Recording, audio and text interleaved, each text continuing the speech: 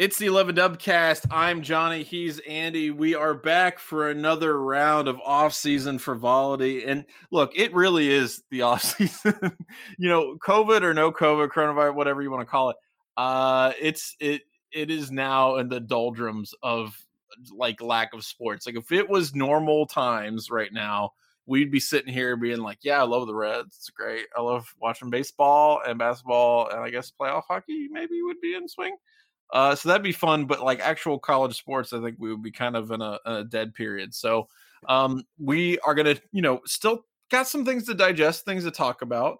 But first, Andy, how are things going? How are you doing? Yeah, life is good. You said to me something a few weeks ago when we were talking about the off season that really hit home to me, that in off seasons past, Dubcasters could look forward to you waxing philosophical about Game of Thrones or other related off season content, and I kind of feel bad. Like there really isn't anything. We didn't dive onto the Tiger King. There's no cultural zeitgeist bandwagon to latch onto right now. Yeah, I'm kind of struggling to think of what that is. At our house, we've been binge watching Green Acres with our 7-year-old. All right. I love Green Acres. That's the farm kid in me, and I think I sort of, in a lot of ways, I identify with Oliver Wendell Douglas because now I live, in Columbus, and I'm living that city kid lifestyle. And I'm raising our daughter, as a city kid, which would be it's a 4-letter word back home. City kid's an epithet you don't want to get, applied to you. So I sort of identify with Oliver's desire to get out to the farm and all that sort of thing. Things I've learned, though, the 7-year-old loves Green Acres, doesn't get the Beverly Hillbillies at all. We tried to watch the Beverly Hillbillies last night, and she was having none of it. That was a bridge too far. I think some of it's because it's in black and white and not color. Green Acres was colorized, but it's Anyway, there's your Amazon Prime video report for the day. No, that's good. I mean, look.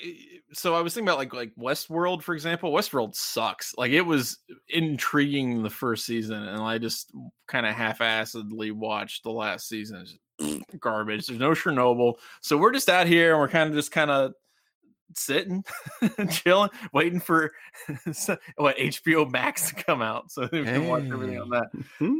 But regardless, there is still people doing their football jobs and producing football content, damn it, and we are going to be there to talk about it.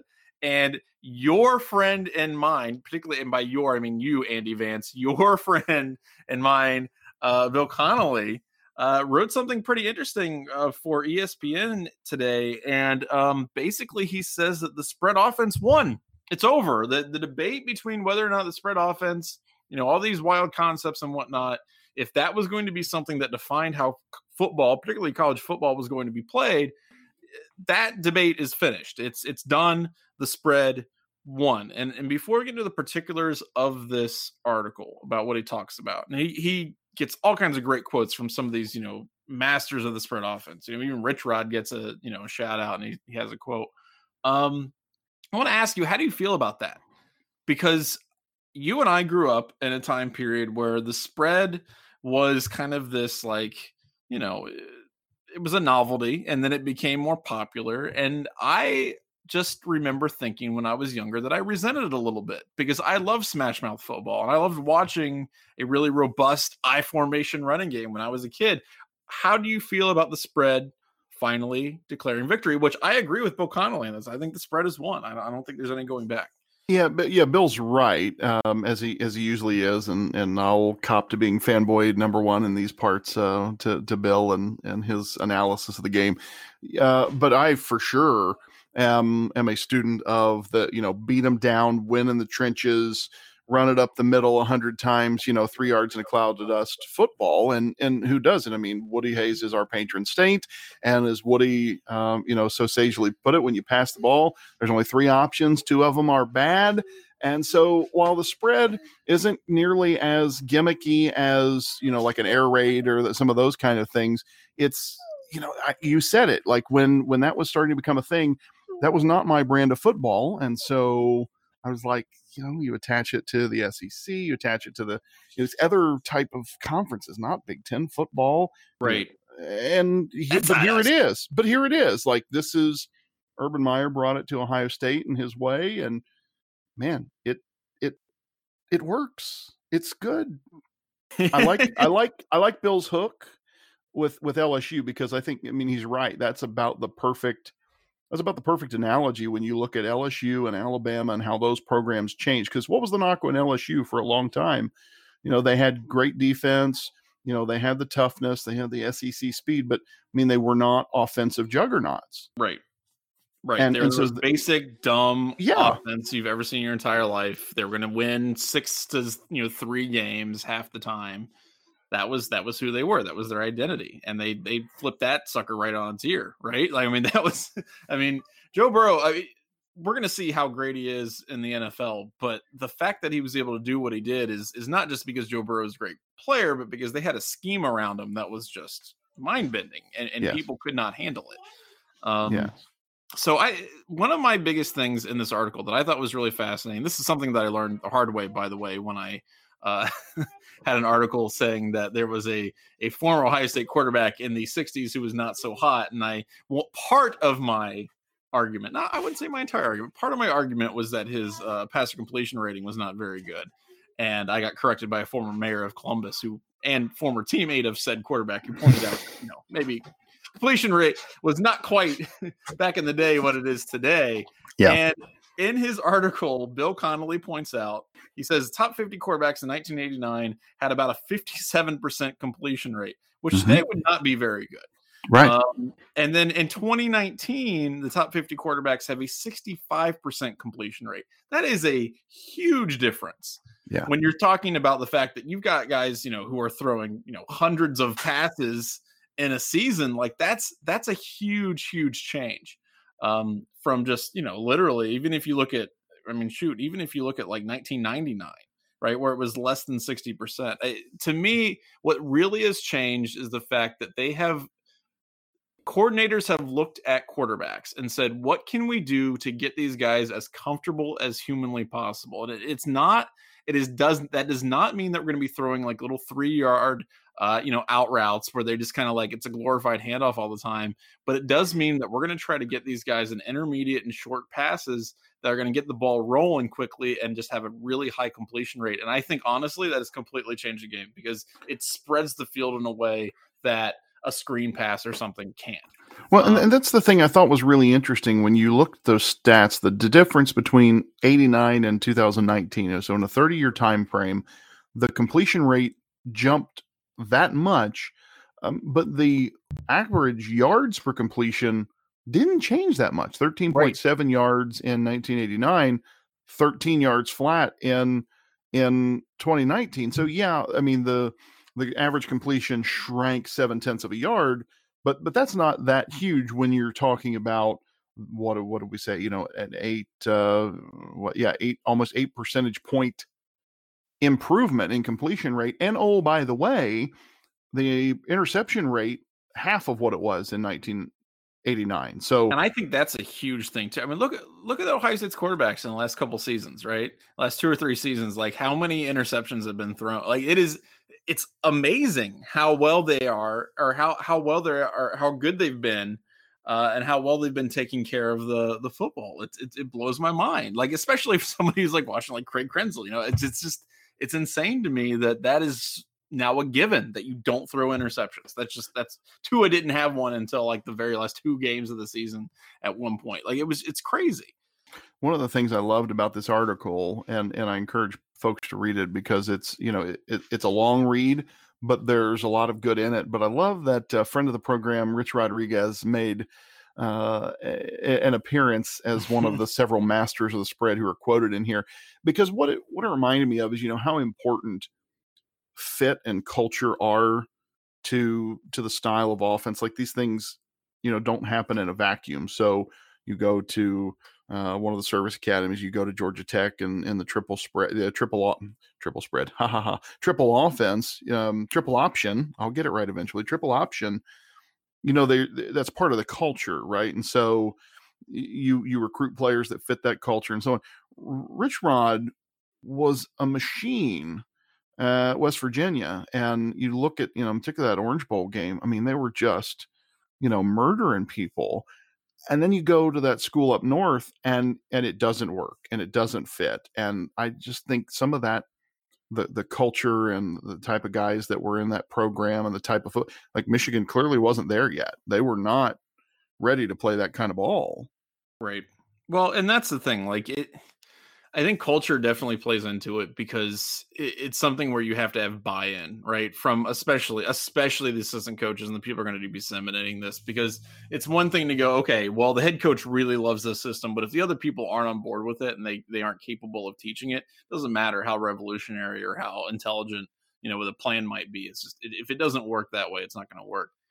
The other thing is that I think you've got to make sure that the players you have not just fit your offense and what you're trying to do, but I think you really got to make sure that there's buy-in from them too, because I don't know, it's always been wild to me that Brady Hoke was the beneficiary of a lot of players who, had Michigan had more of an, I think, institutional willingness to do what Rich Rod wanted to do, would have been perfect for that kind of offense. And what he was thinking about. And he, and he mostly squandered what they were doing by just doing man ball, dumb bullshit. And it's interesting to me because, every coach has kind of this system that they want to run, or many of them do. And the ones that seem like they've been most successful in recent years aren't necessarily the guys that have these crazy revolutionary offenses. It's the ones that seem to look and identify the players that they have and are able to make them fit within this general structure, this general spread structure of college football. And it's like, an example that I would give for instance is, I mean, obviously, you can look at Joe Burrow and say, okay, this is a guy who's obviously been transformed or whatever, but Jalen Hurts going to Oklahoma, I mean, obviously Oklahoma didn't do all the things that they wanted to do, but that's a guy who went from a situation where it wasn't like a Lincoln Riley offense, gets into that and is able to basically, he's not replicating all the stats and whatnot, but he's performing at a pretty high level. He was doing a pretty good job for the Sooners. So to me, it's it's not necessarily a plug and play kind of thing, but it is something where you have to look at it and go, all right, what is the most effective plan that we can come across? And as Bill Connolly points out, the numbers bear this out. And by numbers, I mean, schematically, if you have the right scheme, it's not really easy to defend. It's something that, he uses the word multiplicity, for example. Mm-hmm. That's what I'm talking about. When you're able to insert people in multiple roles and show different schemes and all that kind of stuff, that's the future of college football. I truly believe that.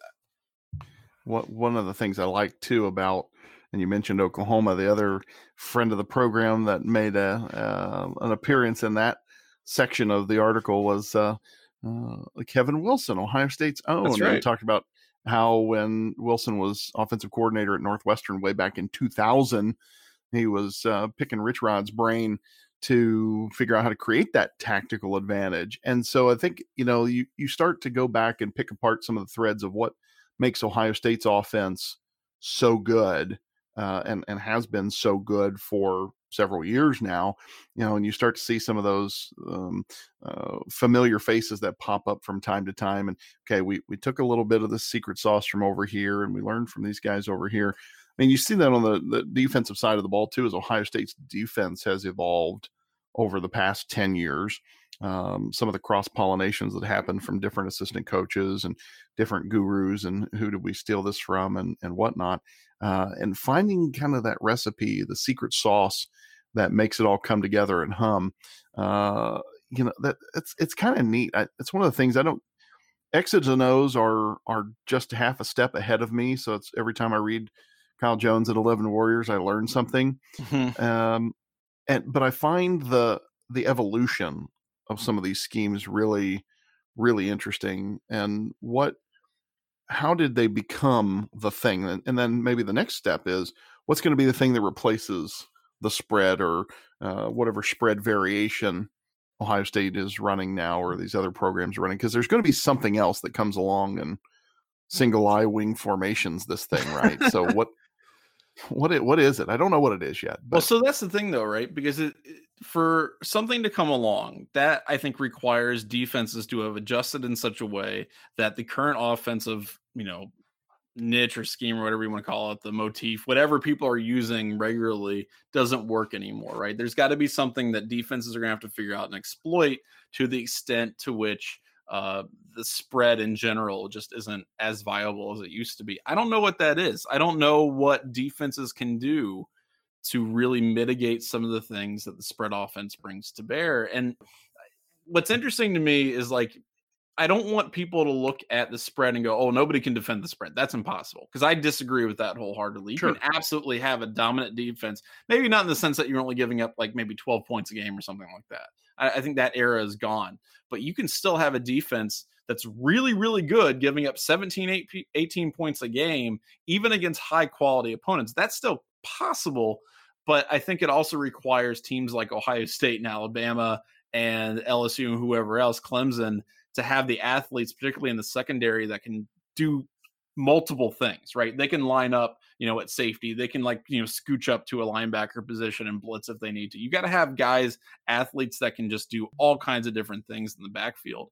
But I don't know if there's like some, I don't know if there's like a chess move or something like that defensive coordinators can do to really counter the spread. And I think that's kind of what Bill's saying is like, this is it. Like, this is what college football is going to look like for the foreseeable future, unless something really wild happens with defenses. But that's an opportunity, right? Like that's something for defensive coordinators to sit down and go like, okay, look, what can we do to really, kick these spread offenses right in the balls, right? Like, what can we do?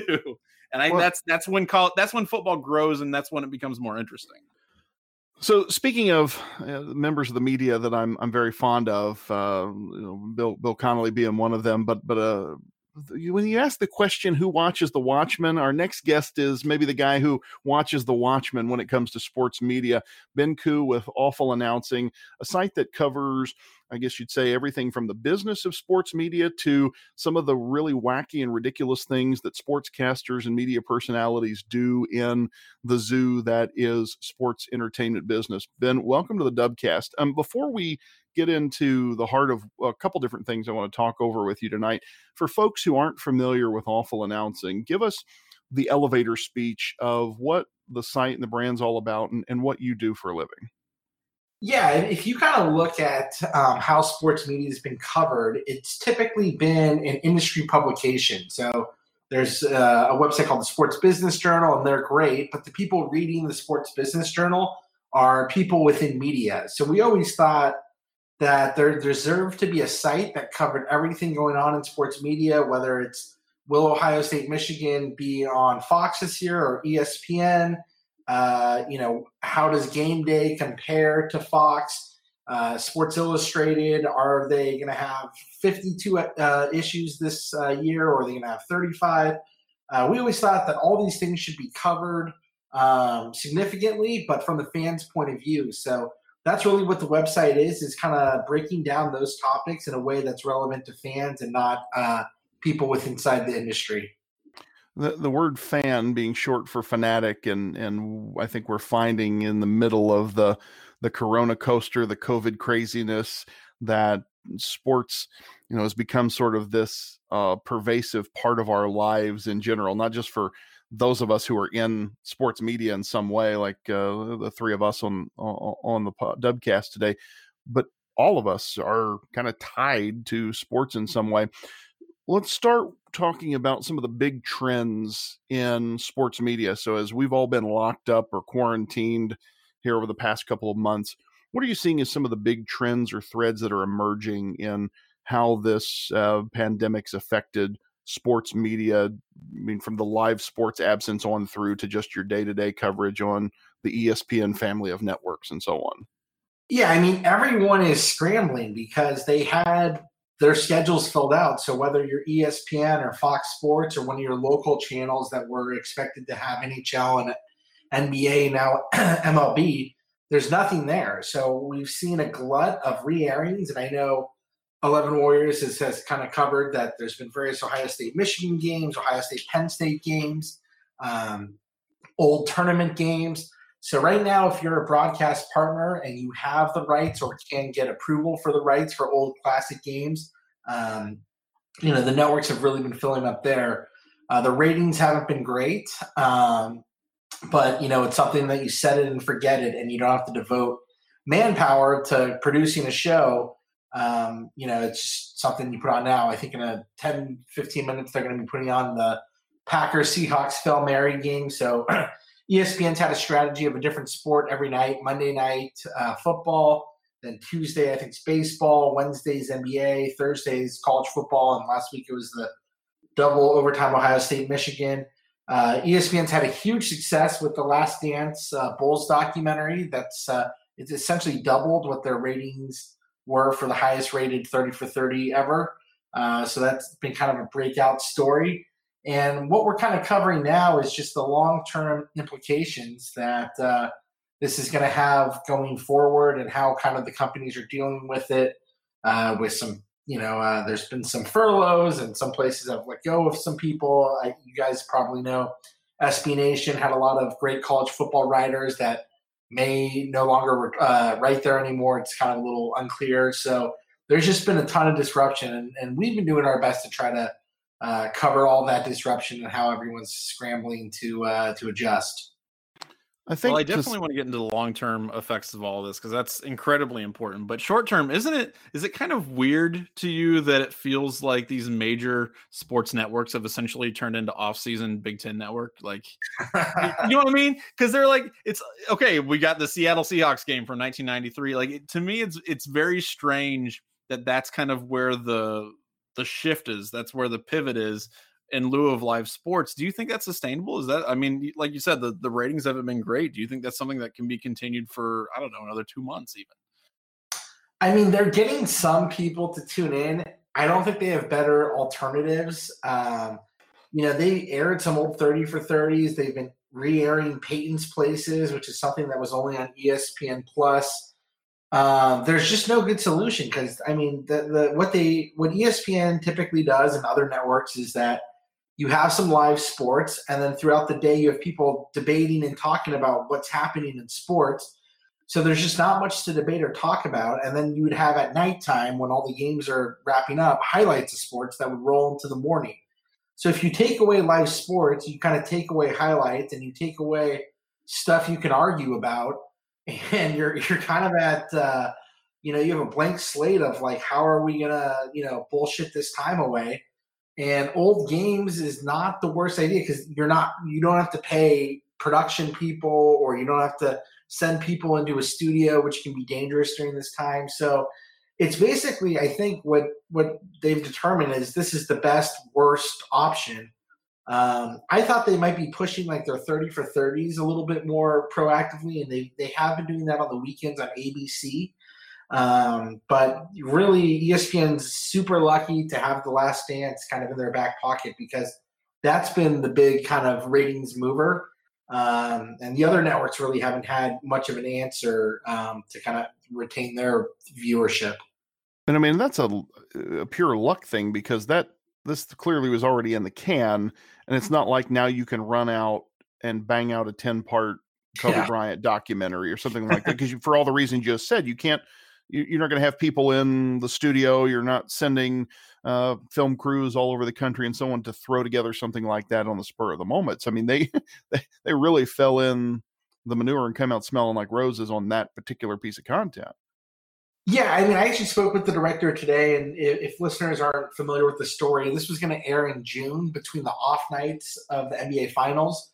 So they were going to do 2 episodes, and then an NBA Finals game would happen, and then 2 more episodes, and that was the plan. And so the 10 episodes were not finished, but ESPN quickly was like, we're really screwed, and knew this was going to hit the spot. So they accelerated the post-production, and the reason they're doing 2 a week is because even right now, it's the last 2 episodes are still unfinished. So they basically have two weeks to finish it, which is probably like back in my single days, if friends were coming over and you knew you had to clean up and you had 15 minutes. That's what I imagine that they're going through right now. It's crazy. Do you know of any other like similar type of like media I don't know, efforts where they're trying to like put something out that will create that, or is it not just by they, I mean just any major media outlet? Do they have anything else in their back pocket, or is that pretty much it? Is that the shot that they're shooting right now? Yeah, there is like a Bruce Lee 30 for 30 that it was supposed to come out at some point, we think this year. And there was also one about McGuire and Sosa and the home run chase that I think is really interesting. That we didn't have planned announced dates for that. We think it's probably the back half of 2020 was planned. I don't know if those are going to be rushed out as well.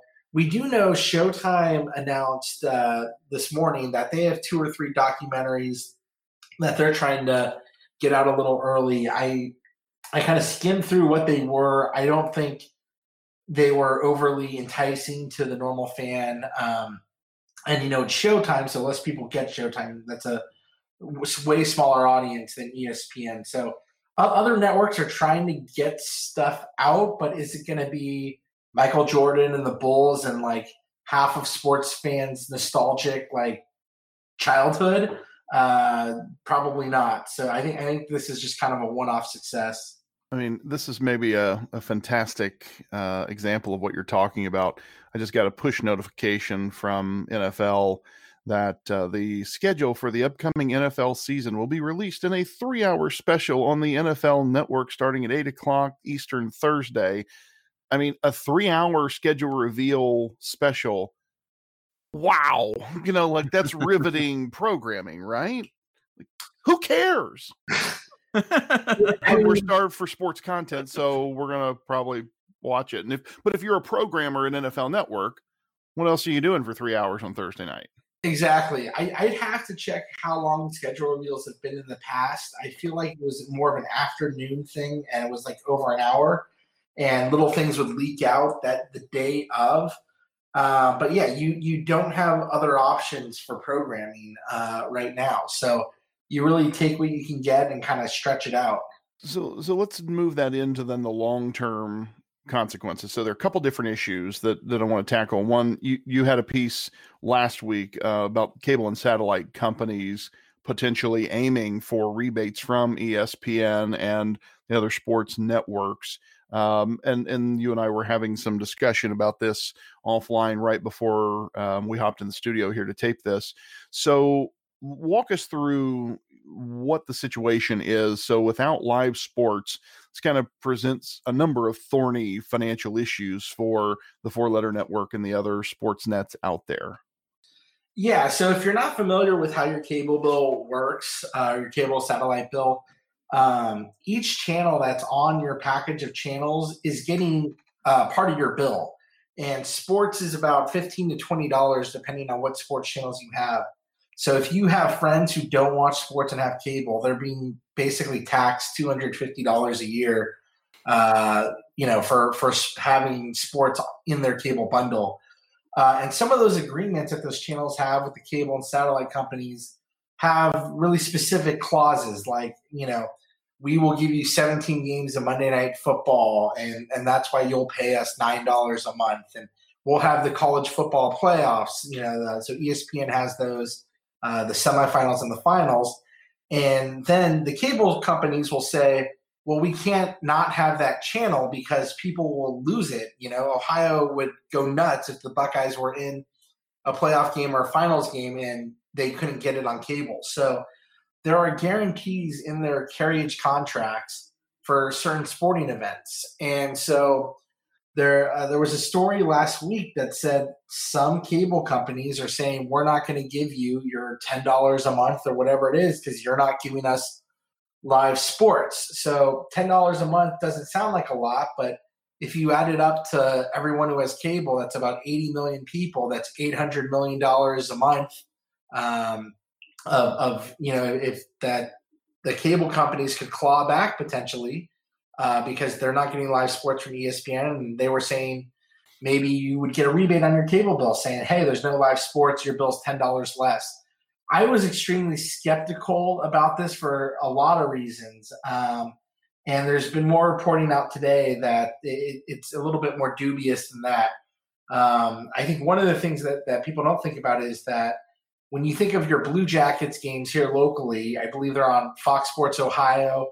But for other areas, the channel that has those local games would be Comcast Sports Bay Area, where I live in California, or AT&T Sports Texas, or whatever it is. And so, how can AT&T or Comcast say we don't want, or we're taking back the money from ESPN because they don't have live sports? Well, then would they do that to themselves because they're not providing games for the channels they own?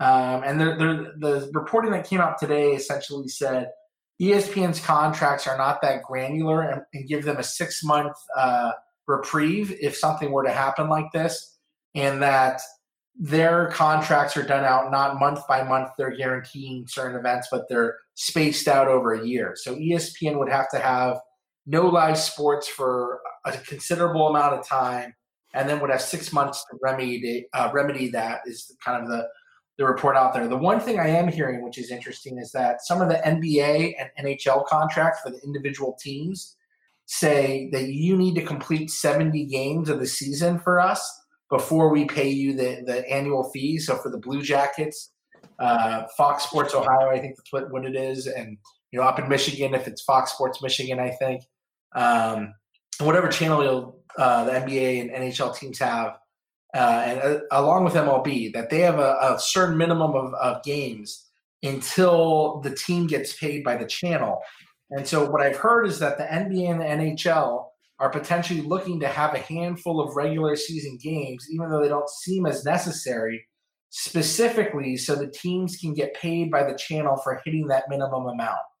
So, how long is this relationship sustainable? Like that, you know what I mean? Like when you have this situation, when you have this back and forth, one of the things that I've always looked at is when a lot of these contracts come up, and I know there's some major ones coming in like the next 2 or 3 years. What happens with that? Do the various, organizations that govern these sports, they look at the cable companies and go, this is not a long-term profitable relationship anymore. We're going to look through other avenues, be it streaming or some other kind of thing. How long before that relationship just kind of crumbles and doesn't exist the way we know it? That's a great question, because there are people who have said that by now the cable bundle will have, should have already imploded. For your listeners who are unfamiliar, there's about 120 million households, they say, in the U.S. that have a television. And at the peak, 100 million people had cable, and that was like 5 years ago. That number is now down to closer to around 80 million. So about 20 million households have lost cable and gone with other things. So that's a huge blow to the networks, but at the same time, they're charging more. So if they used to get ESPN used to get $5 per household, and now they're getting close to $9. So if you lose 20 million households, but you gain $4, almost double your fee, you're actually out ahead. So at some point, this is going to break apart where it's too much money that they're trying to collect on the monthly fee compared to the lowering amount of households. So the numbers the predictions I've seen is that 60 million households is where the leagues will go. Well, if there's 120 million households, and we used to be in 100 million of them with cable, but now we're in 60, that's less than half. That will be kind of the point in time where they start going, well, we want to be in more than half of people's households with Monday Night Football or with the college football playoff or with, the various kind of, March Madness is on TBS every other year, the Final Four. And those leagues and entities are going to go, we don't want to be shut out of half of the U.S. American households with television, and you guys are only in 60 million. So we're at 80-ish now, maybe a little higher, kind of ping-pongs back and forth sometimes. 60 million is the number that I think people have kind of circled as like doomsday. So that could be, maybe 5 years, I think is potentially when we could be looking at problems there. So the question, I keep coming back to, as somebody who's sort of like half in, half out, because, we at our house, we're still AT&T customers in a traditional cable package, but we have a number of, paid, whether they be streaming or over the top services as well. at what point does the average consumer come back and say, yeah, it's probably just cheaper to have a cable bundle than it is to have 5 or 6 other streaming options to assemble the same basket of entertainment properties they were watching otherwise?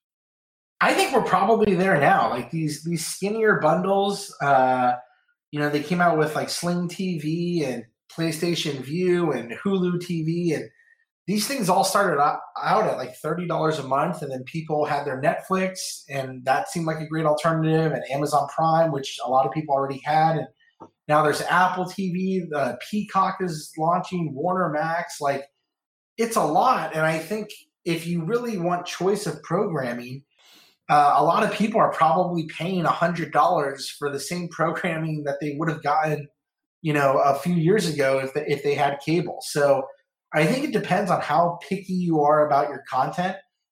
You can probably save $20 to $30 by picking and choosing what kind of streaming services you have and missing out on a couple shows. Maybe you can, a lot of Americans are just using their friends' passwords or, family members' password to kind of get around that. So I think if you're really finicky and really want to be up to date on all of the kind of popular shows people are talking about, you're potentially spending more money now with all the various streaming services.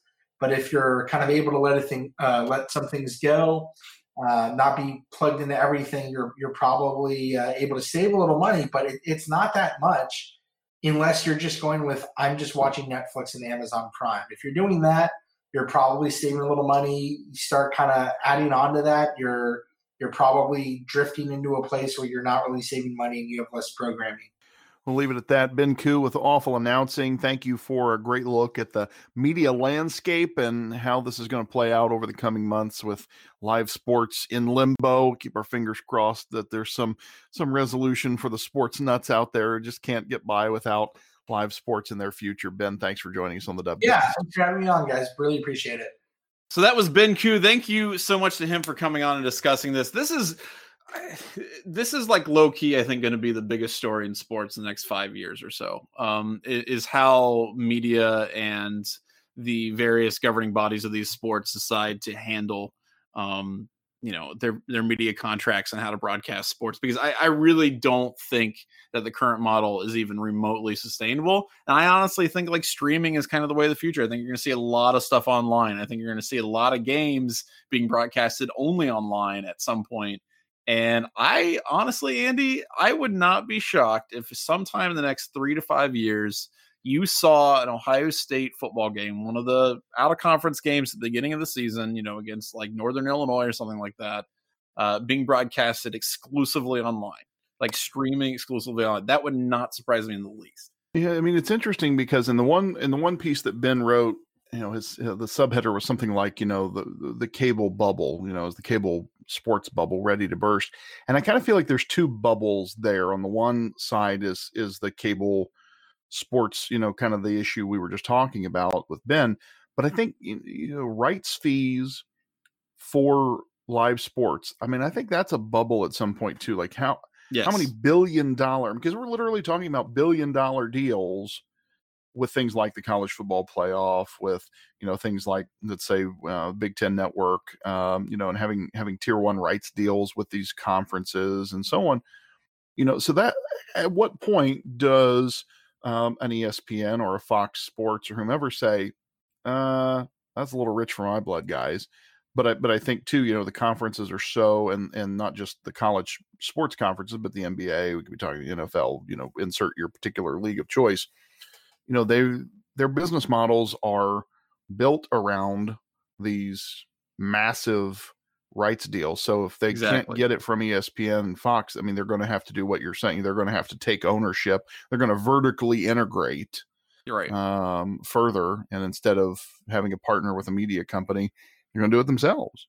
Or they'll find like Alphabet, and they'll go to YouTube and say, all right, we'll broadcast these there instead, and find some, like, it's either that or they'll have to find some entity that can pay the numbers that they are currently getting, because that's the issue, right? Like, that's the problem, is that they have a number that they want to hit for their product, And if they're not getting that number, they're going to freak out and try to figure out a way to get that number. And they can't go backwards. And it's just, that's what the problem is to me, is that they are so wedded to making X amount of money. We talked about this, right? Yeah. We talked about this last week. And that's what blows my mind about this, is that I feel like the actual demand, or at least the financial demand for the product, has so far outpaced what the actual like money that it's bringing in, or rather vice versa, that I just don't think it's sustainable. I don't think, when all is said and done, especially after this, coronavirus stuff, people are going to look at some of these numbers and go, we got another couple of years of this, and then we got to start making some hard choices. So we'll see. I don't know exactly how it's going to work out, but it's definitely going to be interesting. So thanks again to Ben for coming on. We want to remind you that the 11 Dubcast is sponsored by the Dry Goods Store, which you can help sponsor us. You can keep our financial stable at 11 Warriors. Buy great stuff on the Dry Goods Store, drygoods.11warriors.com. Shirts, hats, stickers, all kinds of fun stuff to keep you warm and comfy as you quarantine and social distance and all that good stuff. Let's do Ask Us Anything. We got a question this week. Please continue sending us those questions to dubcast@11warriors.com or at 11dubcast on Twitter. We love hearing from you so much, and we're so lonely, and we just want to hear and answer the most ridiculous possible questions that you have. This one is from William. William wants to know, pretty simple question: who is your favorite fictional athlete? Well, this question always brings back the Keanu Reeves conundrum. Which right.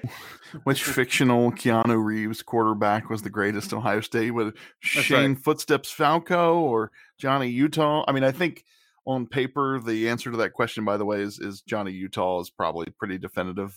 Disagree, but that's fine. Well, dude, The Replacements is one of my favorite sports movies. I don't know if I should consider it. It is so underrated in the sports movie pantheon. It really is. And I realize that's not the actual question that was being asked, but that is one of my favorite sports movies, totally underrated. And something about the magic of Gene Hackman in a coaching role. I mean, he plays a totally different character than Norman Dale there, but there's enough Norman Dale in that character that I enjoy it. And Hoosiers is, the all-time great sports movie, I think, of all time. So I've gotten way out in left field on this, but yeah. No, well, just real quick about Gene Hackman. One of my favorite things, somebody wrote this. I was reading an article, I think maybe on like the AV Club or something, about Gene Hackman's acting career. And one of the points that they made was that Gene Hackman never gave, like, it didn't matter what movie he was in. It could be utter crap movie, great movie. He never gave anything less than 100% in every role that he was in. Yeah. And he tried to find the character in every single role that he had. He really, really, really gave a crap in every role that he had. And I respect the hell of that. And that, I think part of that's why The Replacements works, because he really dug into the pathos of that whole movie, which, again, we're getting off topic a little bit, but the reason why I think The Replacements is such a good movie is because it has a point to make about kind of this melancholy and like missed opportunities. And it's not a movie that's just like, oh, these guys are goofy and they kind of suck, but then they don't.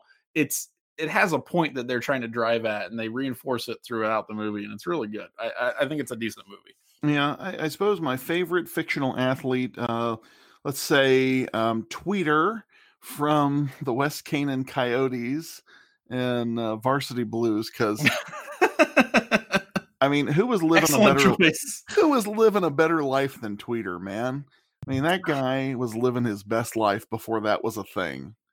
Man, here's the thing. That, first of all, excellent choice. I think that's a very well done. that whole movie is just, it's my entire junior high school like childhood just distilled in like an hour and 35 minutes. It's really ridiculous. It's hard because when I think of sports movies, I think of like the foundational kids movies that I had, growing up, like like obviously the Mighty Ducks was huge, but then you had the Sandlot, which is obviously like every kid who grew up in the late 80s, early 90s favorite movie. If you were big into sports, especially baseball, it's like your favorite thing in the world. even garbage movies like The Big Green with Steve Guttenberg. Wow. That's or Little Giants. Little Giants is a great movie. Underrated. Yeah, there you go. Classic. So, or Ladybugs with Rodney Dangerfield. We watched, we went back, speaking of way back, getting in the Wayback Machine, you said Ladybugs, and it made me think of Goldie Hawn, and what was the movie she was in? Oh, it's one of my wife's favorite movies, where she was the football coach. Oh, I know what you're talking about. Shucky darn. I can't remember it. That's going to drive me nuts. I'm going to have to go down the hall, and I should holler across the room and get her attention. But yeah, that was a great one. We went back and watched that a few months ago. Bad News Bears. I mean, that's like a classic. Everybody loves Bad News Bears, although mostly for the coaching performances. I guess I don't know if the kids stand out as much. Walter Matthau. What is your favorite sports movie of all time? Oh God, we can do a whole show on that. I mean, we've started riffing. And maybe we should, riffing on some of our favorites, but no, we should actually. I think in the next few weeks we should definitely have a sports movie blowout and talk about that. Will be the 11 Dubcast Night at the Movies. I'm fine with that. You can be Gene Siskel. I'll be Roger Ebert, and that'll work out. It'll be good. All right, so Dubcast listeners, get your questions in now. They ask us anything for movie night, the Dubcast Night at the Sports Movies. It'll be great. That'll be fun. God, that's hard. I really couldn't tell you off the top of my head, because I would have to narrow it down between like The Sandlot and maybe Goon. And actually, my answer to this question is Doug Glatt from Goon. If you haven't seen, have you seen Goon? No. Andy? Oh my God, you need to watch this movie. Goon, it had a sequel. Sequel's good, but it's not as good as the original one. Goon is about this guy who is just a bouncer, and he ends up kind of finding himself as an enforcer on a minor league hockey team in Canada. And it's really great. And it's so Doug Glatt is played by Sean William Scott. Scott. Stifler. That's perfect. But is not his character, and he's a very lovable, sweet man. And he just kind of finds himself being very good at violence. And the movie is kind of him dealing with the fact that he's not a particularly violent person, but he really just is great at beating the absolute hell out of people. And it's a really, really funny movie. It's a really sweet movie. And Doug Glatt is probably my favorite movie, media athlete. And I realize that this has nothing whatsoever to do with this movie, but thinking about the Goon on a hockey team in sports movies has just taken me to Happy Gilmore and like trying to stab someone with an ice skate. Like that's right. Yeah, Happy Gilmore. And look, if I'm being honest, that Goon, Doug Glatt, that's like the political answer, because everybody's like, oh, Goon, I love Goon. If I'm really being honest with my heart, it's Air Bud. It's come on, a heartwarming story. That's great. Not only that, multifaceted athlete. We're not talking about a guy who's just really good at one everything. Sport. He played everything. How many sequels were there? Like a lot. And then when the dog, it kind of became less plausible that this dog would still be alive after many years and movies. Then they had the Air Buddies who would go into space and talk and things like that. That I consider that non-canon in the Air Bud universe. I don't think that's real. There's also Most Valuable Primate, which is a whole other can of worms. Okay. I'll get into those movies this summer, I'm sure. So anyway, those are our answers. Well, wait, I forget. Which one did you say for yours? I said Tweeter. Okay, Tweeter. That's right. Okay, that's right. Yeah, okay, so I say Doug Glatt. Andy, you need to watch Goon. You'll love Goon. Okay. I think that'll definitely be up your alley. Yeah, and it's really Air Bud, but that's okay. So we'll do movie night in the future here. It'll be good times.